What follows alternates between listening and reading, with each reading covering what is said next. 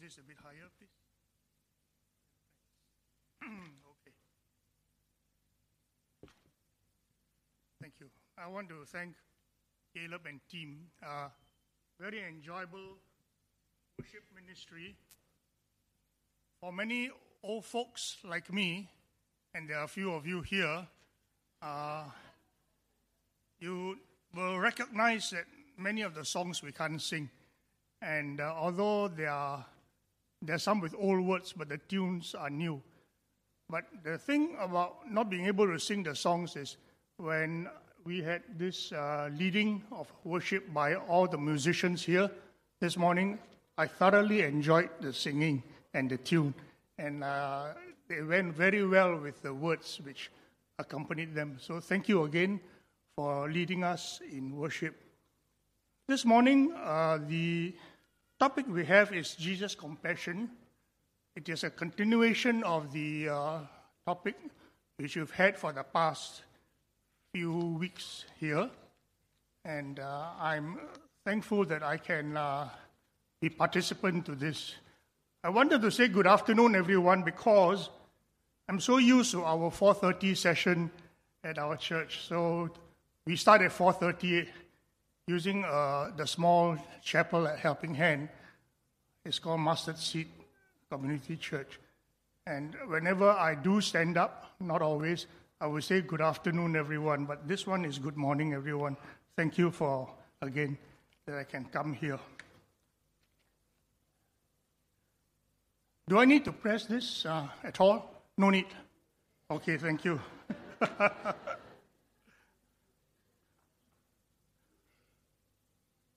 All that God has revealed to us about himself in the Bible finds fulfillment in the person of Jesus Christ, in the life and the ministry of Jesus.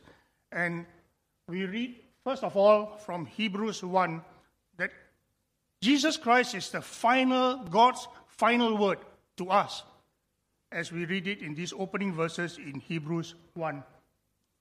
And we read together, in the past, God spoke to our ancestors through the prophets at many times and in various ways.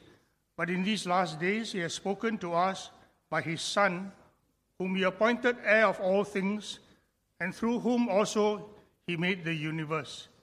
The Son is the radiance of God's glory and the exact representation of his being, sustaining all things by his powerful word. After he had provided purification for sins, he sat down at the right hand of the Majesty in heaven. Today, as we start, I would like to look at two very important Old Testament passages on our topic, which are found in Exodus 34 and Psalm 103. Perhaps like you, like me, and you, some of you, we have grown up thinking about the Old Testament in the Bible as the first book of the Bible, and it is usually considered as one filled with wrath and judgment, doom and gloom, warfare, punishment, atrocity, injustice. That's our main ideas of the Old Testament. And that the New Testament, for many of us, mainly promotes peace, unity, mercy, brotherly love, blessings, and success. I think you get the drift of it. And therefore, we tend to emphasize the dichotomy, so that many of us, knowingly or unknowingly, end up as New Testament Christians. And we often choose and pick Old Testament passages, but we forget what Jesus has said in Matthew chapter 5. We have Matthew 5 here, and Jesus says, "Do not think that I've come to abolish the law or the prophets. I have not come to abolish them, but to fulfill them. I tell you the truth, and until heaven and earth disappear, not the smallest letter, not the least stroke of a pen will by any means disappear from the law until everything is accomplished. What is so special about this revelation? The God of the Bible is the God of the Old Testament and New Testament.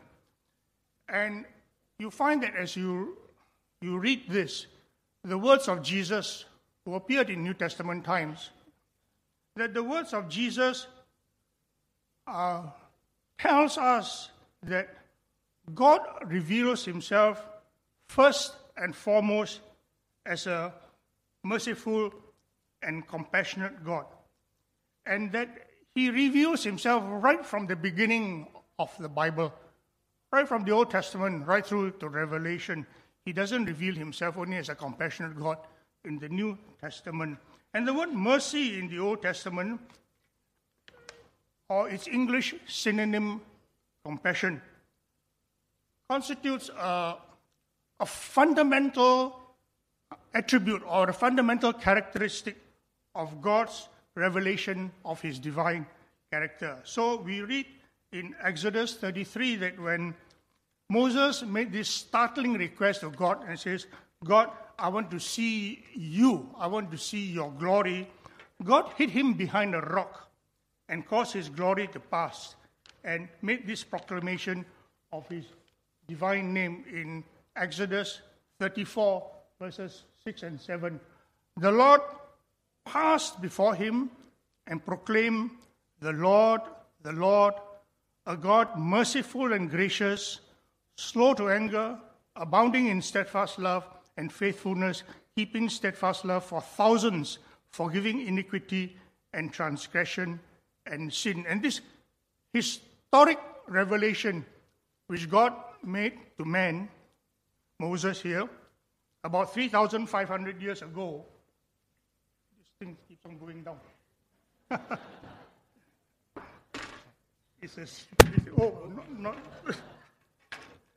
Made about 3,500 years ago. God's revelation of himself to men. Okay, fine. Contains here in this particular passage two very important revelations of God's character. In the first six, in verse 6, you find it contains 5 attributes of God. You look at the verse and it says, he is merciful, he is gracious, slow to anger, full of steadfast love and faithfulness. And the second part, which is in verse 7, it describes to us how all these attributes of God, they have to do with his divine love and compassion, how these attributes are manifest in his dealings with his people. Specifically, he forgives iniquity and transgression and sin. True, he is the God of judgment, of wrath against sin, but his essential nature is one of compassion, is one of forgiveness. So when God chose to reveal his glory or his essential nature to Moses, Moses asked, I want to see you, I want to see your glory. The first thing that God said about himself was that he is merciful and he is compassionate. And his calling to Israel, to his people, God had declared in Jeremiah 31 that I will be the God of all the families of Israel. They will be my people. The Lord appeared to us in the past, saying, I have loved you with an everlasting love. I have drawn you with unfailing kindness. And you think this verse is from the New Testament? No, it's from the Old Testament, Jeremiah 31, to show to us that God's care and compassion is embedded in his loving kindness and his love for us. The creator of heaven and earth, the one who inhabits eternity, the one who is beyond our human comprehension, the one whom we always say is omniscient, omnipotent, omnipresent, He chose in this moment of history when a man, Moses, asked him, says, let me see you, let me know you, let me know what is your glory. He chose to reveal himself to Moses as the one who is first and foremost, one with compassion and mercy. So the one who called Abraham, the one who raised up Moses, the one who delivered Israel from captivity in Egypt, that one God is first and foremost a compassionate God. The one who is merciful.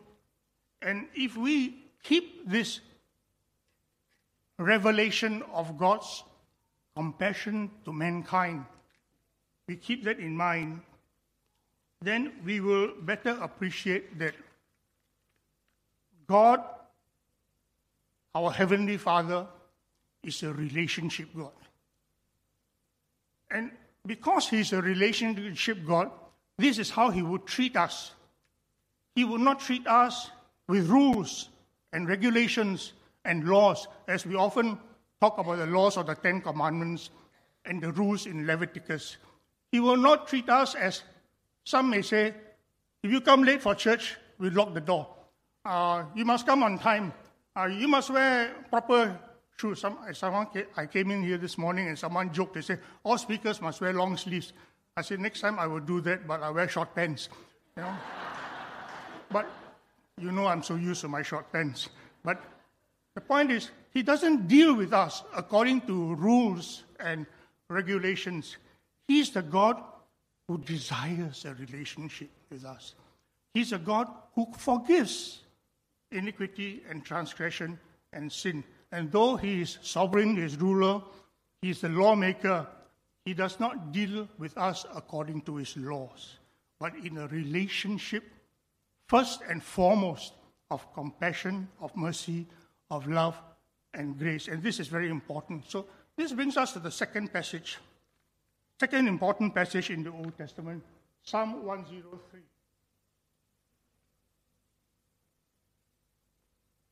First of all, in these first 5 verses, David sings of personal mercies which he had himself received. And you find that in these five verses, all that we need for life, all that you and I need for life, we think we need housing, we need clothes, we need shelter, we need wealth, we need success. Here the Bible tells us all that we need for life are these things. Praise the Lord, my soul, all my inmost being. Praise Him, His holy name. Praise the Lord, my soul. Forget not all His benefits. What are His benefits? Who forgives all your sins. Do you need that? I need that. Heals all your diseases. You need that. Well, as we grow older, we need more of that. Redeems your life from the pit and crowns you with love and compassion. The very essence which life is all about, God gives to us. And verse 5, He satisfies your desires with good things so that your youth is renewed like the eagle. I saw these young people up there, the drummer having good fun playing, Caleb enjoying himself, the singer and all this. And I wish I was young again. I think some of you were looking down from there, you're saying about the same thing. I wish I was young again. I can come here, I can do my dance, I can sing with a clear voice, and I can lead the congregation to enjoy ourselves. But here, the Lord says, He satisfies your desires with good things. Don't think of only good things you can't get. Huh? There are so many good things which you can get at whatever age you have. So He satisfies your desires with good things so that your youth is renewed like the eagle. You want to be young again as you are 50, 60, 70 years old, it's possible. Your youth will be renewed like the eagles because you find the satisfaction which the Lord gives to your life. No need to be always outwardly riding motorbikes and doing extreme sports and going skydiving. You don't have to do that. You can find the depth of the joy and the satisfaction which God gives to us. We learn forgiveness, we find healing in Him, we find joy in our relationship with Him. And so, in verse 1 to 5, David sings of all these personal mercies which he had received from the Lord. Then from verse 6 to 19, David magnifies the attributes of Jehovah as displayed in his dealing with his people. Now, you read out aloud, please, from verse 6, and I will keep quiet. Verse 6, the Lord works.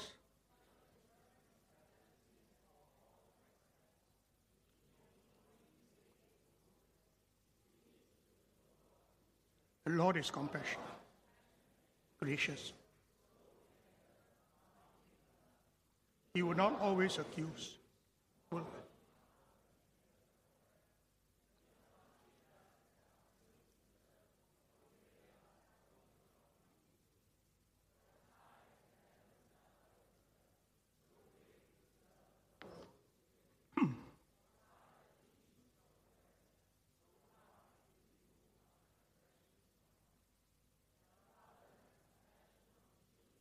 So the Lord has compassion on those who fear him, for he knows how we are.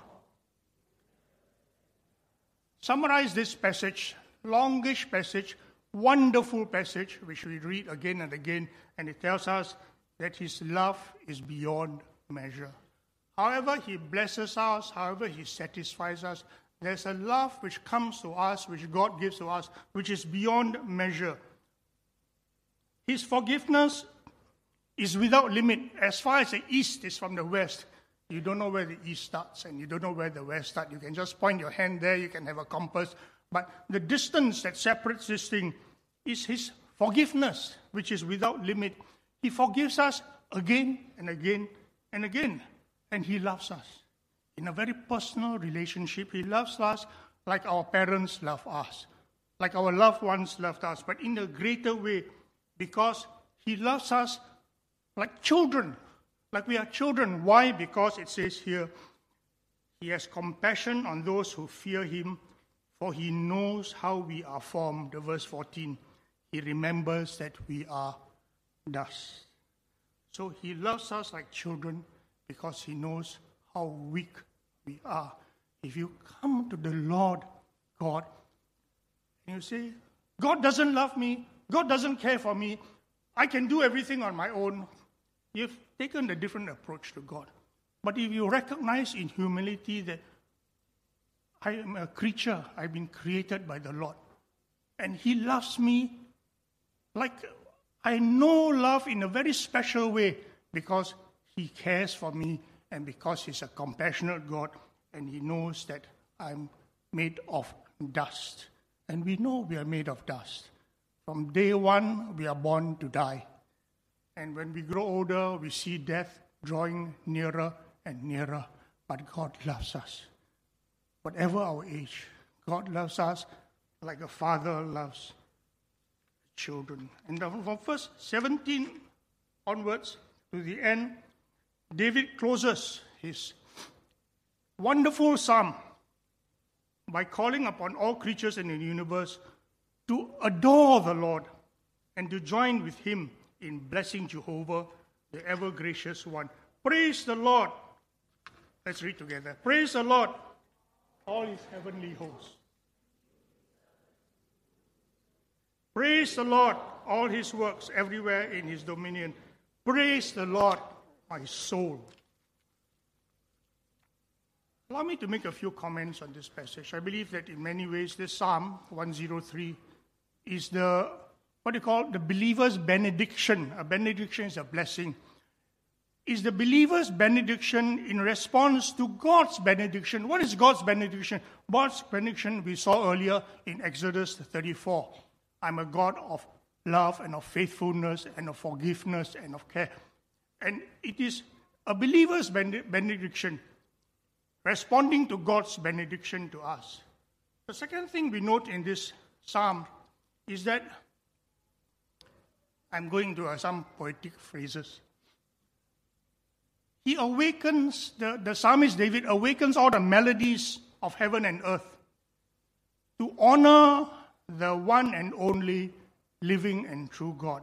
And according to C.H. Spurgeon, not the Spurgeon whom you know regularly, but the 18th century Spurgeon, C.H. Spurgeon, in his commentary on the Psalms in his Treasury of David, Psalm 103 is the apple tree among the trees of the wood. We don't see many apple trees around here. If you have traveled, An apple tree among the trees of the wood. Its golden fruit has a flavor such as no fruit ever bears. Its sublime composition is a Bible in itself, says C.H. Spurgeon. You believe it? Perhaps you will read it again and again, Psalm 103, and you could agree with him. The third comment we want to make is that I think it is important for us when we look at scriptures, we don't only quote them to satisfy our Christianity, but we do read them and to imbibe them into our hearts so that they become part of our life. And if you read and reread these two passages, Exodus 34, Psalm 103, I believe that they are among the most important revelations of God to us in the Old Testament, because we can see for ourselves the essential compassionate nature of God, which he shows in his relationship to us. He's not a God who is far away. He's compassionate, he's loving, he's forgiving, but he doesn't touch us. But he's a God who is in relationship with us. He touches us, he forgives us, he cares for us. One more thing we want to recognize from this psalm is that we see in this psalm God's dealing with us not as just a one-time event. This is very important, especially for those of us who are believers, even older Christians. We were having a Bible discussion in the church, and one older believer says, I don't think I need to know all this theology about God and who God is and what kind of a character. I only need to know Jesus died for me on the cross. He's come into my heart. He saved me. I'm going to heaven. Hallelujah. And I said, what about, discovering why Jesus died? No need for me to know all that. How Jesus rose from the dead and why? No need all that. I just need to know that very thing.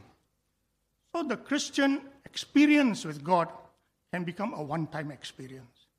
You receive Jesus Christ. When were you saved? When were you converted? Oh, you know the date and the time and even the place and all that. And that's it.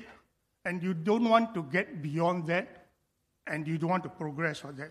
But we read in this psalm that throughout human history, although the people of Israel repeatedly sinned against God, he repeatedly forgave them.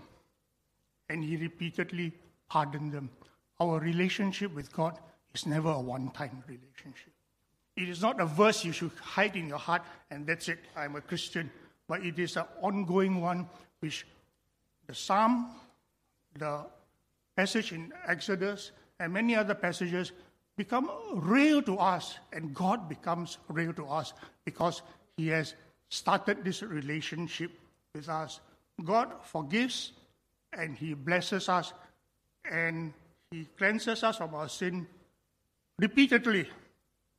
If not, then 1 John 1 says, if we claim to be without sin, the next one. All right. You missed the one before that. Okay, 1 John 1:8, you all know by heart. If we claim to be without sin, we deceive ourselves. The truth is not in us.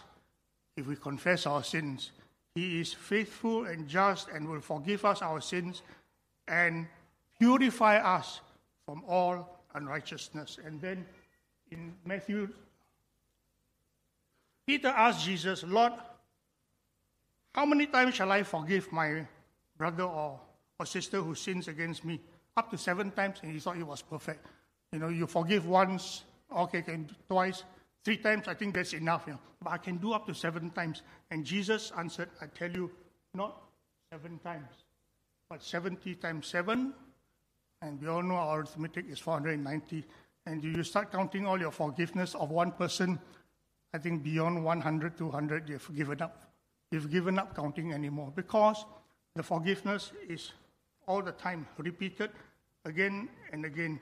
And there are many parts in the Bible, PowerPoint number 8, which tells us in the Psalms of God's forgiveness. Let's look at PowerPoint number 9. I want to make one very important observation before we move out from this first part of our message and we move on to part 2. The first part of our message tells us that God's mercy and compassion are directed first and foremost.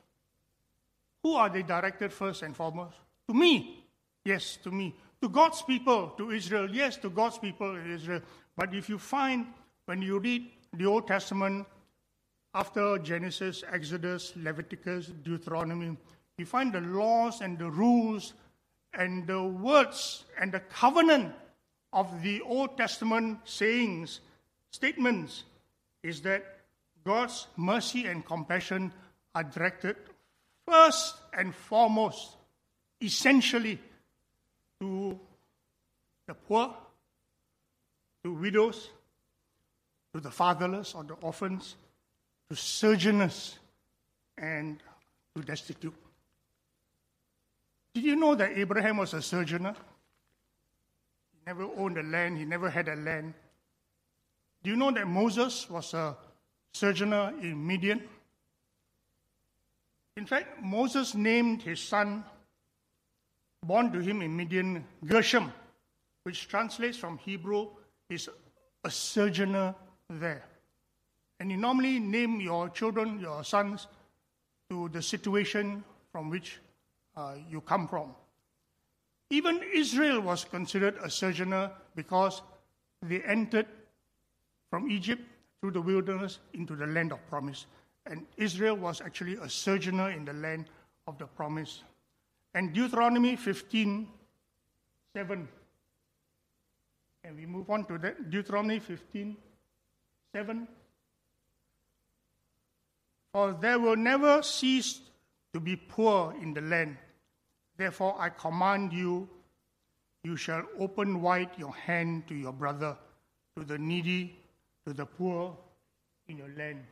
And I think this is the most important application we have of a compassionate God. God shows his compassion to us so that we may show our compassion to others. But it's not others of like ilk. That means people who are prosperous, who are rich, who are capable, who have all the essentials of life. Yes, we do that also. But first and foremost, we follow the instructions and the statements of God that you shall show your compassion to those who are poor. You shall open wide your hand to your brother, to the needy, to the poor in your land. When I was reading this, I looked at PPH and I said, all these years we've been here, what are we doing to open our hand to our brothers, to one another? Open our hands to the needy outside of us. There could be a few needy here, but I think the needy are not in here. The needy are outside here. The needy may not be in Singapore, but the needy certainly are around us. To the poor, we don't have many poor in our country. We have people who can survive. To those who are destitute, you shall open your hand. And this is where the application of God's relationship to us, in his compassion for us, he has reached out to us. He has come with forgiveness to us, with love and benefits and care to us, and we are to show the same to those whom he has identified as the poor, the needy, the sojourners, the fatherless, the destitute. As long as we look at our wealth, our possessions, our earthly security as our life's hope and guarantee, and as long as you do not help the needy, no, don't say that you put in your money collection into the collection bag and you let it go where it goes and the church will help the needy. Don't say that. you do not help the needy, the poor, the destitute, then I want to say this. We cannot be a people looking for a heavenly city. Why? Because you are a people looking to Singapore, to America, to Australia, even to the Middle East. We are looking at these cities in the world which affect our safety, our well-being, but we don't look. But here we don't have an enduring city. Hebrews 13. We have to be sojourners. We are looking for a city that is to come. And if we are looking for a city that is to come, and all our hopes, and all our desires, and all our fears, and all our confidence for the life is, what is ISIS going to do? What is America going to do? What is Singapore going to do? Where's your hope? Where's my hope? And if we don't look for a city that is to come, then we are not a people who know the benefits and the blessings of the eternal God, because He blesses us with redemption. He blesses us with forgiveness. He blesses us with eternal life. He blesses us with something which man cannot count in dollars and cents, and we should not be doing that in our midst. And this is, without doubt, the most important application of God's compassionate character. We close by reading the next PowerPoint, which is the one before that. We are called to give justice, Psalm 82, to give justice to the weak and the fatherless, to maintain the right of the afflicted and the destitute, to rescue the weak and the needy, and to deliver them from the hand of the wicked. Psalm 82. This is the practical application of God's compassion in His character, in His divine character, and in the way He relates to us. Now, the second part of our message. Mercy and compassion are rooted in the very character of God. In the Old Testament, we find that you read it again and again, you find that the law commands it. Wisdom, the teachings in the Old Testament, the wisdom books teach Him. The prophets, they enjoin it. And the Psalms, they speak well, they applaud it. But the fullest expression of God's mercy and compassion, however, as we all know, is found in the person and the work of Jesus Christ. He's the compassion of God incarnate, which is our topic for today. Jesus Christ's revelation of God in the New Testament is not, as many of us think, a departure from the revelation of God's activities in the Old Testament.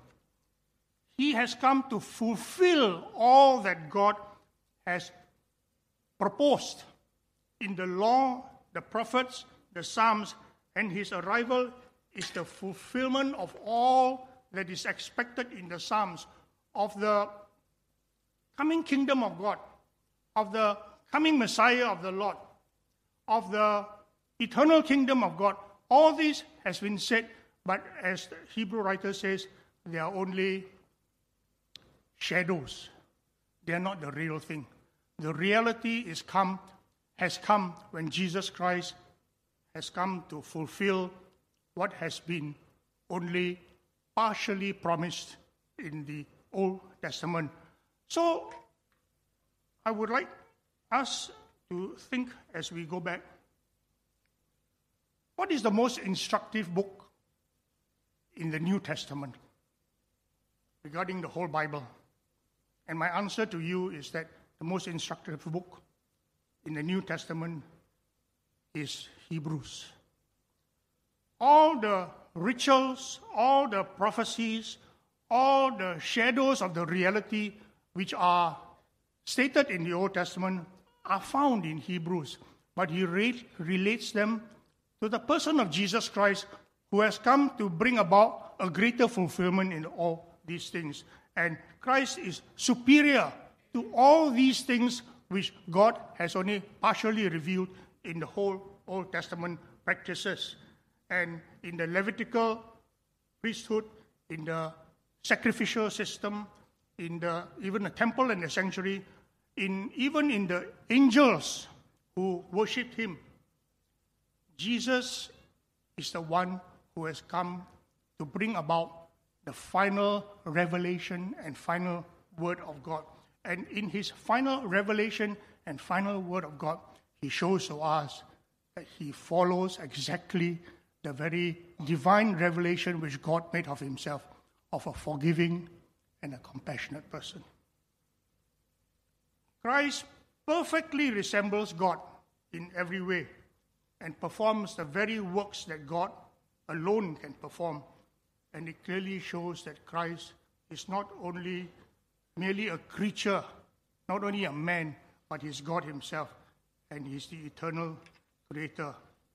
Jesus rules as God. I want to look at the compassion of Jesus in closing in a few passages in Hebrews. The first one is in Hebrews chapter 4.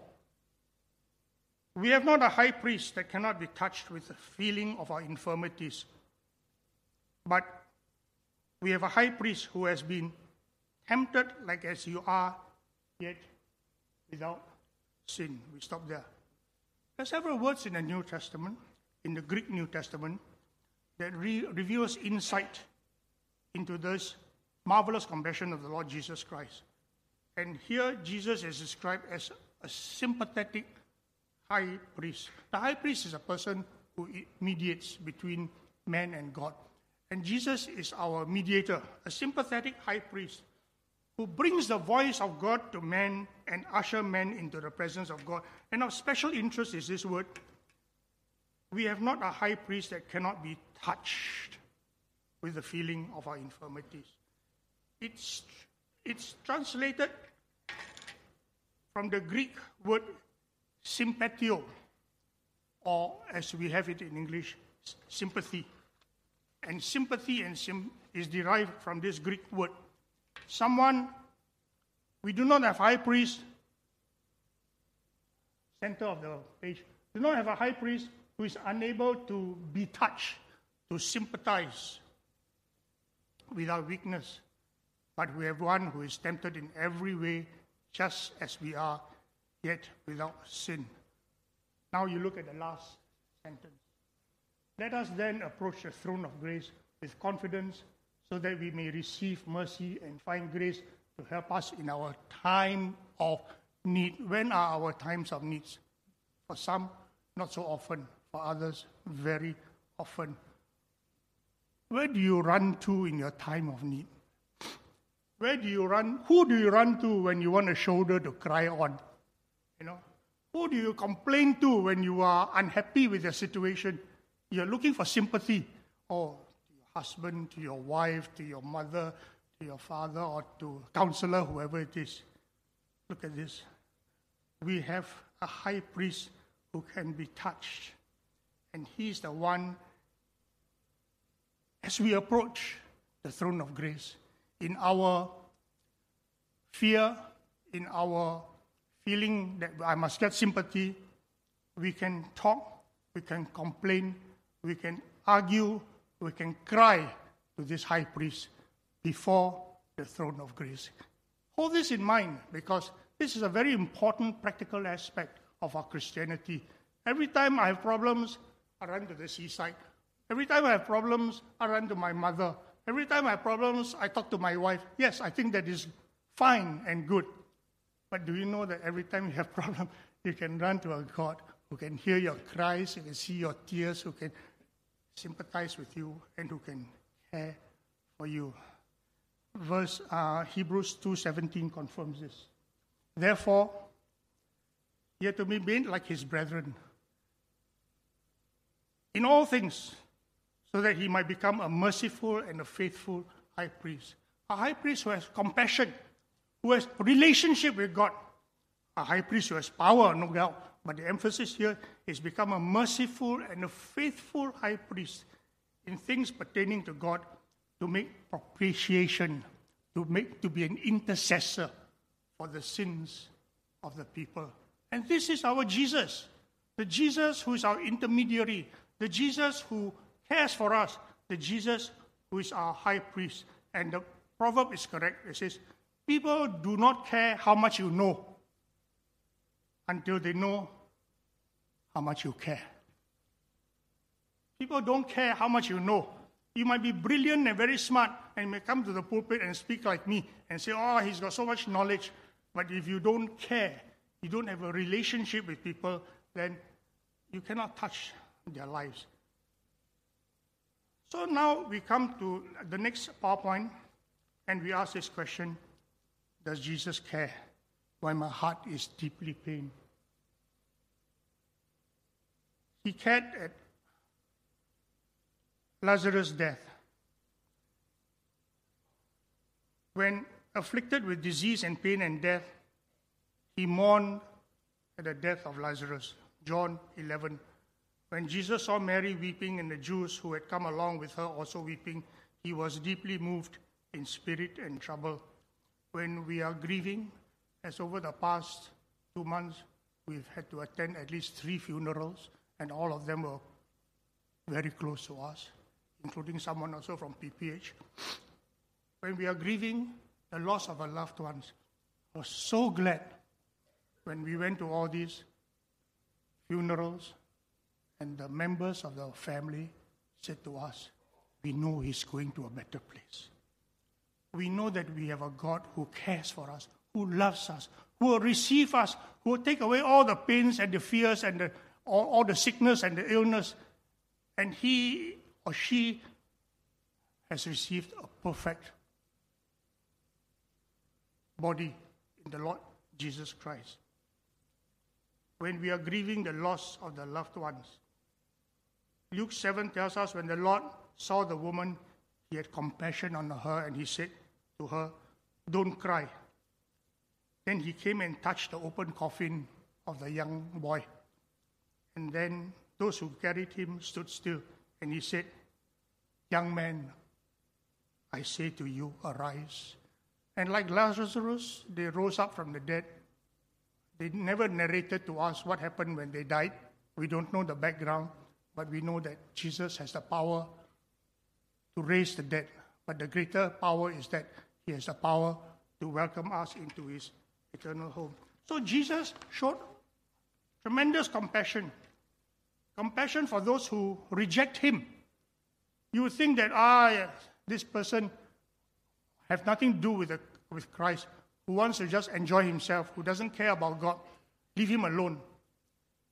Matthew 23, Jesus says, Jerusalem, Jerusalem, who kills the prophets and the stones those who are sent to her. How often I wanted to gather your children together, the way a hen gathers her chicks under her wings, and you were unwilling. And yet they were unwilling, and yet Jesus wept for Jerusalem. He looked at the harassed people. He looked at the people who were social outcasts. He looked at them and he cared for them. Jesus practiced the compassion and the love of the eternal God because he was a fulfillment of all that God sought to reveal. There are 2 passages of which I think you need to read because of time. The first one is found in John 8, where the teachers of the law and the Pharisees brought a woman caught in adultery. And they said to Jesus, shall we stone her? John chapter 8. And they asked him again and again. And then he wrote something on the floor with his fingers. Then they kept on asking him. And then he said, let any one of you who is without sin be the first to stone her. When I read this passage over and over again, I realized something. This woman was caught in adultery. The law says one caught in adultery will be stoned to death. This is the law God has revealed to man. But Jesus says, I have come to show not the law.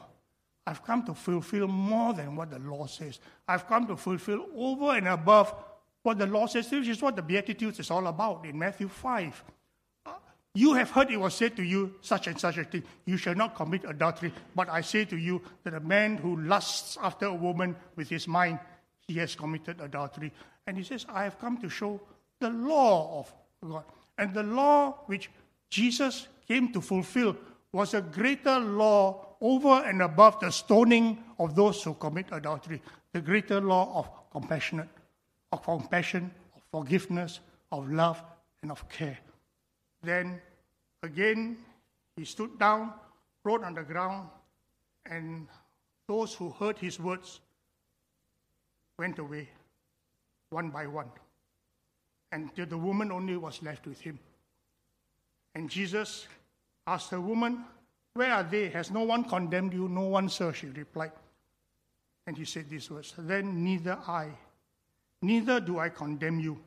Go now and sin no more." Go now and sin no more. And here's a relationship of compassion and of love over and above the law, which God has revealed to, right from the beginning in the Old Testament, and Jesus has come to fulfill. I like the story of the prostitute in Luke 7, to which you have to read.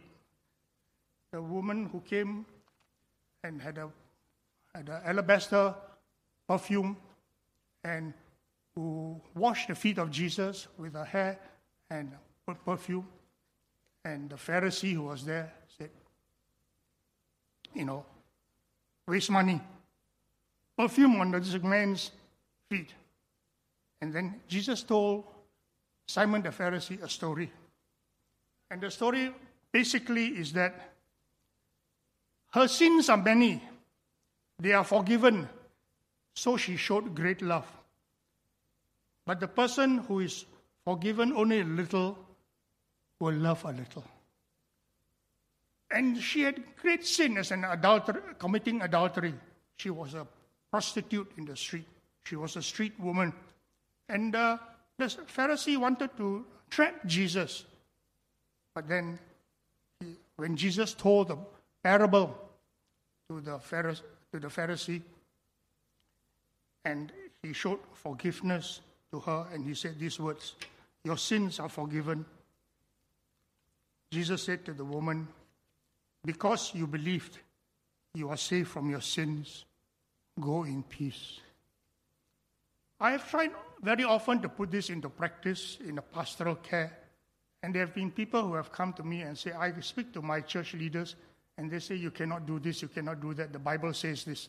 And that's it. You just go back and suffer and have a hard time. And some have to do with marital relationships. My first statement was, you ask your leaders to come and live with you in this house for just a day, and you will realize the terrible suffering. The second statement was that over and above the laws of God, it's not that we don't obey the laws. It's not that we don't keep the laws. It's not that we don't be a moral people. It's not that we don't practice righteousness. No, it's nothing to do with that. But over and above that, there's one very important element which has brought you and I to this church and to know Jesus Christ: forgiveness. You have broken every law, and I have broken every law. What do you think the 10 Commandments have been given? Not to show that we can fulfill them, but to show that none of these commandments of the Lord we can fulfill. We cannot fulfill them. And we have broken every law. And in the Beatitudes, Jesus says, "It's spoken to you this way, and so long as you keep a few of the commandments, you're okay." Like the young ruler said to Jesus. And Jesus says, "No. You can sell all that you have and give to the poor." It's a relationship. It's a caring for other people. When you show that love and that compassion, then the compassion of Jesus has come to you. Let me close. In Luke 4, when Jesus did a first public reading in the synagogue, the book of the prophet Isaiah was given to him. And he opened the book and he found a place where it was written in Isaiah 61, "The Spirit of the Lord is upon me." And you note these words: "He anointed me to preach the gospel to the poor. He has sent me to proclaim release to the captives and recovery of sight to the blind, to set free those who are oppressed, to proclaim the favorable year of the Lord." And then as he read on, he did not complete the whole Isaiah 61. Isaiah 61 closes with, "To comfort all who mourn, provide for those who grieve in Zion to bestow on them the crown of beauty instead of ashes, and the oil of joy instead of mourning, and a garment of praise instead of the spirit of despair.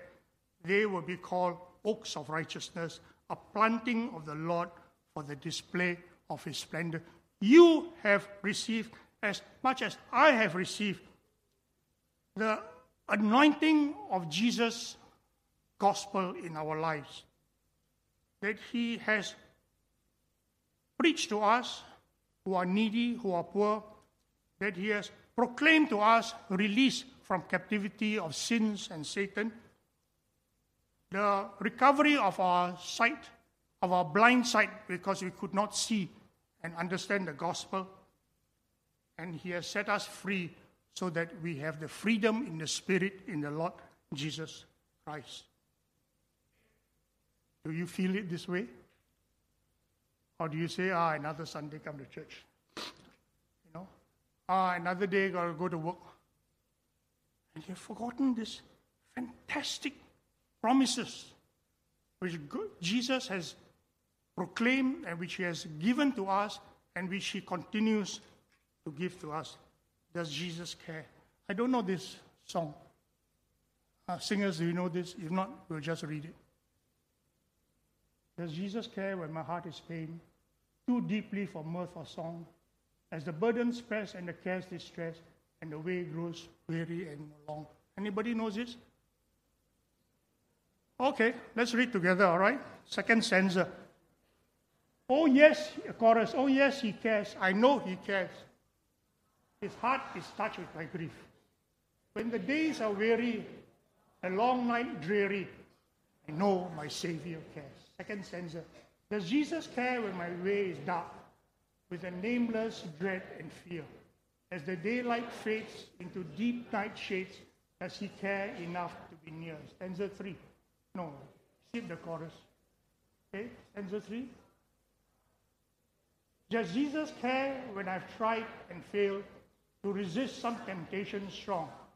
When for my deep grief there is no relief, though my tears flow all the night long? Stanza 4. Does Jesus care when I've said goodbye to the dearest on earth to me, and my sad heart aches till it nearly breaks? Is it aught to him? Does he see? And chorus, oh yes, he cares. I know he cares. His heart is touched with my grief.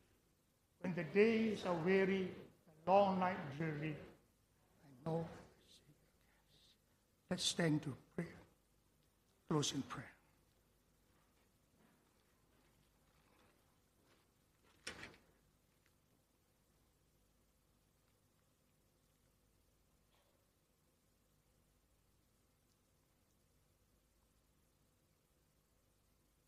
You are a great and wonderful God, dear Father. And we cannot understand your forgiveness and your love for us. All that we know is that even if we sin against you, and when we sin against you, you forgive us again and again and again, and we thank you. And we thank you also that you give to us your compassion. You give to us a life that you have formed, a life of knowing all the benefit